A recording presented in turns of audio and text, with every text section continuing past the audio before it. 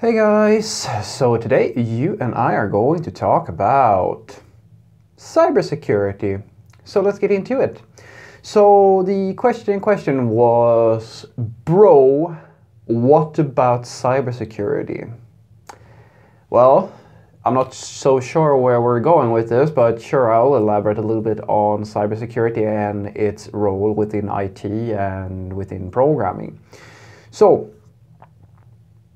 the short answer is that cybersecurity is a field of, well, I wouldn't say programmers necessarily, because there's a misunderstanding between what's a programmer and what's a hacker, or a penetration tester, or a pen tester, or a bug bounty hunter, things of this nature. So I'm going to touch a little bit on all of these and just see if I can clarify these differences and what role they actually have to play within the IT community, and sort of what you should be thinking about if that's the way that you want to go.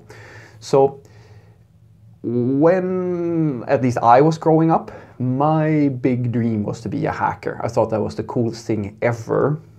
And maybe you feel the same way, because I mean, it is cool, this idea that you write some lines of code or something like that, and all of a sudden you have access to control different parts of a network, or you have control to take over somebody's computer or things like that. That is a really interesting idea. And to a point, this is actually true depending on what type of pen tester you might be.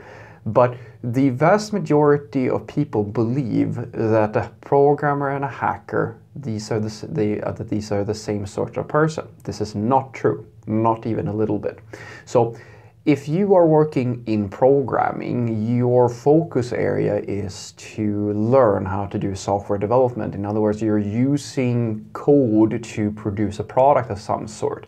Now, as a hacker, it's a different story. Now, you are going to be much better off if you are a programmer and you transition into being a hacker, because you know, of course, having an intimate knowledge of how to write software and how different systems work and all of these different computer science related topics. I mean, these are very, very useful things to know for a hacker, but primarily depending on what type of pen tester or hacker you're going to work with, because there's different. Usually a hacker isn't some person who knows all the exploit, like the professional hackers, or white hat hackers as we call them. Like, their focus area is usually something a little bit niche. You have people who work with physical pen testing, where they actually go on premises. In other words, they go to the company and try to see if they can get access into the building and see how far into the building that they can get.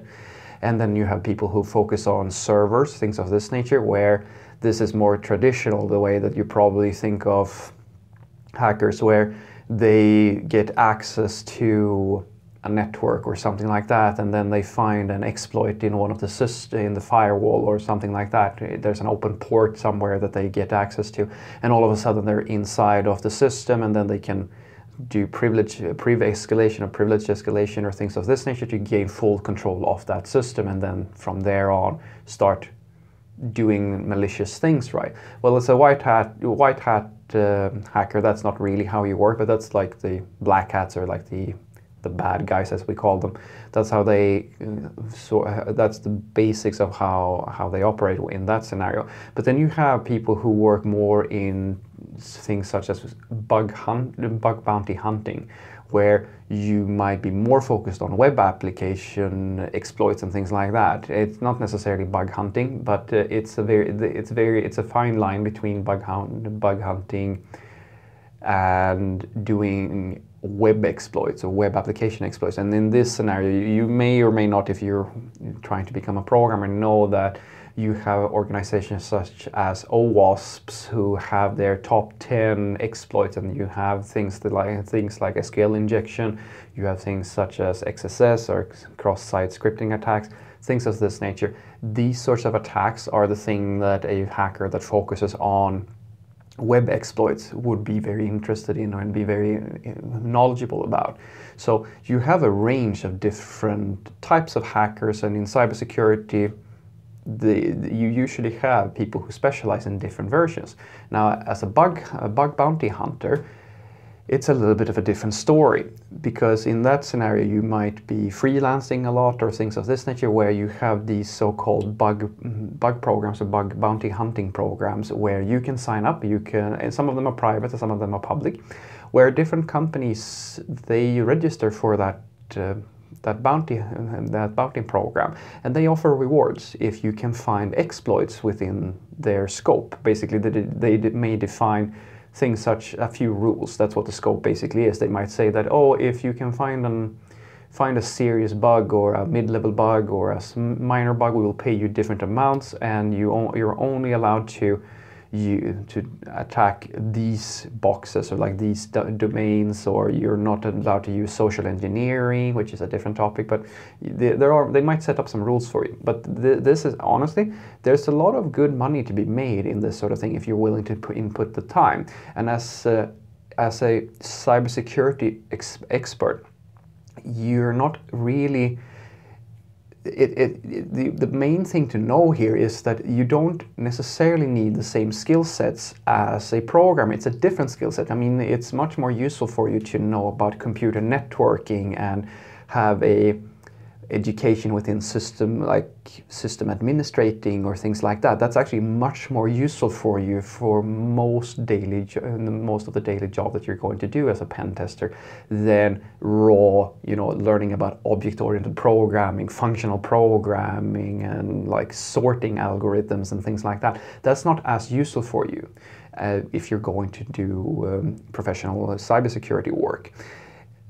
However, it's very, very important, I think, to remember that although it's not critical for you, it is very useful. But if you're really going to make a difference in like what you're going to prioritize, I really think that you should focus on, as I said, networking and so forth, and also have a look at what the tools of the trade, because the tools of the trade of a programmer and the tools of the trade of a bug hunter or a pen tester, they are very different. So bug hunters and pen testers, they usually use tools such as Burp Suite or Kali Linux, if we're going to talk operating systems, and different off-the-shelf solutions that are developed for certain purposes. If you do enumeration type of work where you're trying to figure out, okay, where are my attack vectors, or what are potential lines of inquiry that I can follow here, and figure out, oh, this domain here, well, if I ping that box, I see, or I scan that box, I see that, oh, they have a few interesting ports open, maybe I want to figure that sort of thing out, right?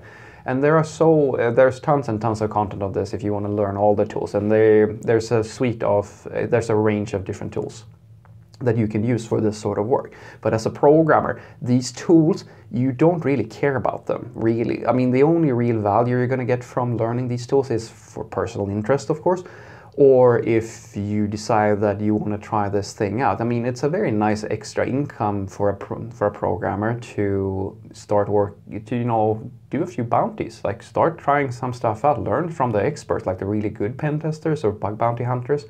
Because the tools that they are using, you can use them as well. There's nothing, like they don't have some magical, super genius knowledge that is unapproachable.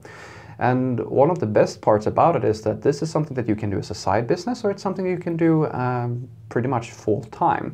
And there's a pretty big need for it. You can earn pretty serious cash from bug bounty programs and white hat pen testing and things like that. And the demand is it's fairly high. Like there is a deficit of cybersecurity experts, and to add a little bit of a cherry on top, the best part is that there's quite a lot of exploits out there.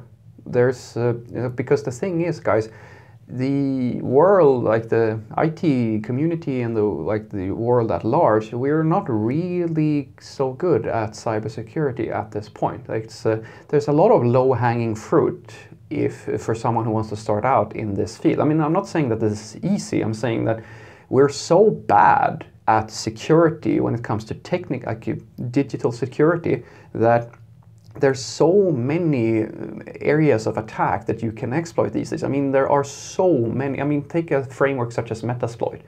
I mean, we have automated tooling today where you basically just need to find the right version of an Apache server or something like that, and you can automate the entire process of exploitation. And these exploits are numerous. You may or may not have read many times before that there's quite a lot of ransomware attacks that happen and so forth and so forth. And guys, some of these hackers are really, really, really good, like really, really clever people, but quite a lot of them are also just, you know, normal average people who know things about computers, and then they're using these off-the-shelf solutions. Heck, there are people who sell exploitation software. A lot of the antivirus programs that you have are based on these sorts of things, where they know about known viruses that a lot of people are using, and just add them to a database that they check for in order to verify if your computer has been affected. So what I want you to take away from this is basically that if we're going to talk about cybersecurity, number one is that it's a very open field at this point. It's if you want to be a hacker or make money from bug hunting or things like that, you can absolutely do that. As a freelancer, being a bug bounty hunter is can be a very lucrative way of making some money. In some cases, I would even say that it might even be easier and more feasible for you to go that route than being like a niched programmer freelancer sort of person. But that's just my personal experience. And the three roles, you have programmers, you have pen testers, and then you have bug bounty hunters. The bug bounty hunters and pen testers are closer to each other when it comes to skill sets. They use the same sort of skill sets, but for different purposes and in different ways. And usually the way that you see pen testers and bug bounty hunters work is that they get really good at some type of common exploitation area, such as some pen testers, they focus on web applications, and some focus on physical entry to a building or things like that, and some focus on servers and networks and things like that. And the same thing goes for the bug bounty hunters. They sign up for these different programs, or they work with IT companies to help them improve their security. And there is a deficit of these people as well. There's a lot of job openings for this sort of work if you want to go down that route. And as a programmer, it's very useful to know, and I personally think it's very interesting to know how all of this works, but you have a very different focus. So if you want to be a programmer, the skills and the tooling that the pen testers are using is not really all that relevant for you. But if you're going to be a pen tester, it's the same sort of thing, right? You're going to have very different tooling and a very different workflow from a programmer, but it is useful for you to know what the programmer knows. It's kind of both ways. It's sort of relevant, but it's very different fields of expertise. So don't think that you're going to, well, don't think that just because you become a programmer then you're going to be a hacker or vice versa, because they're very different focuses. Have a great day.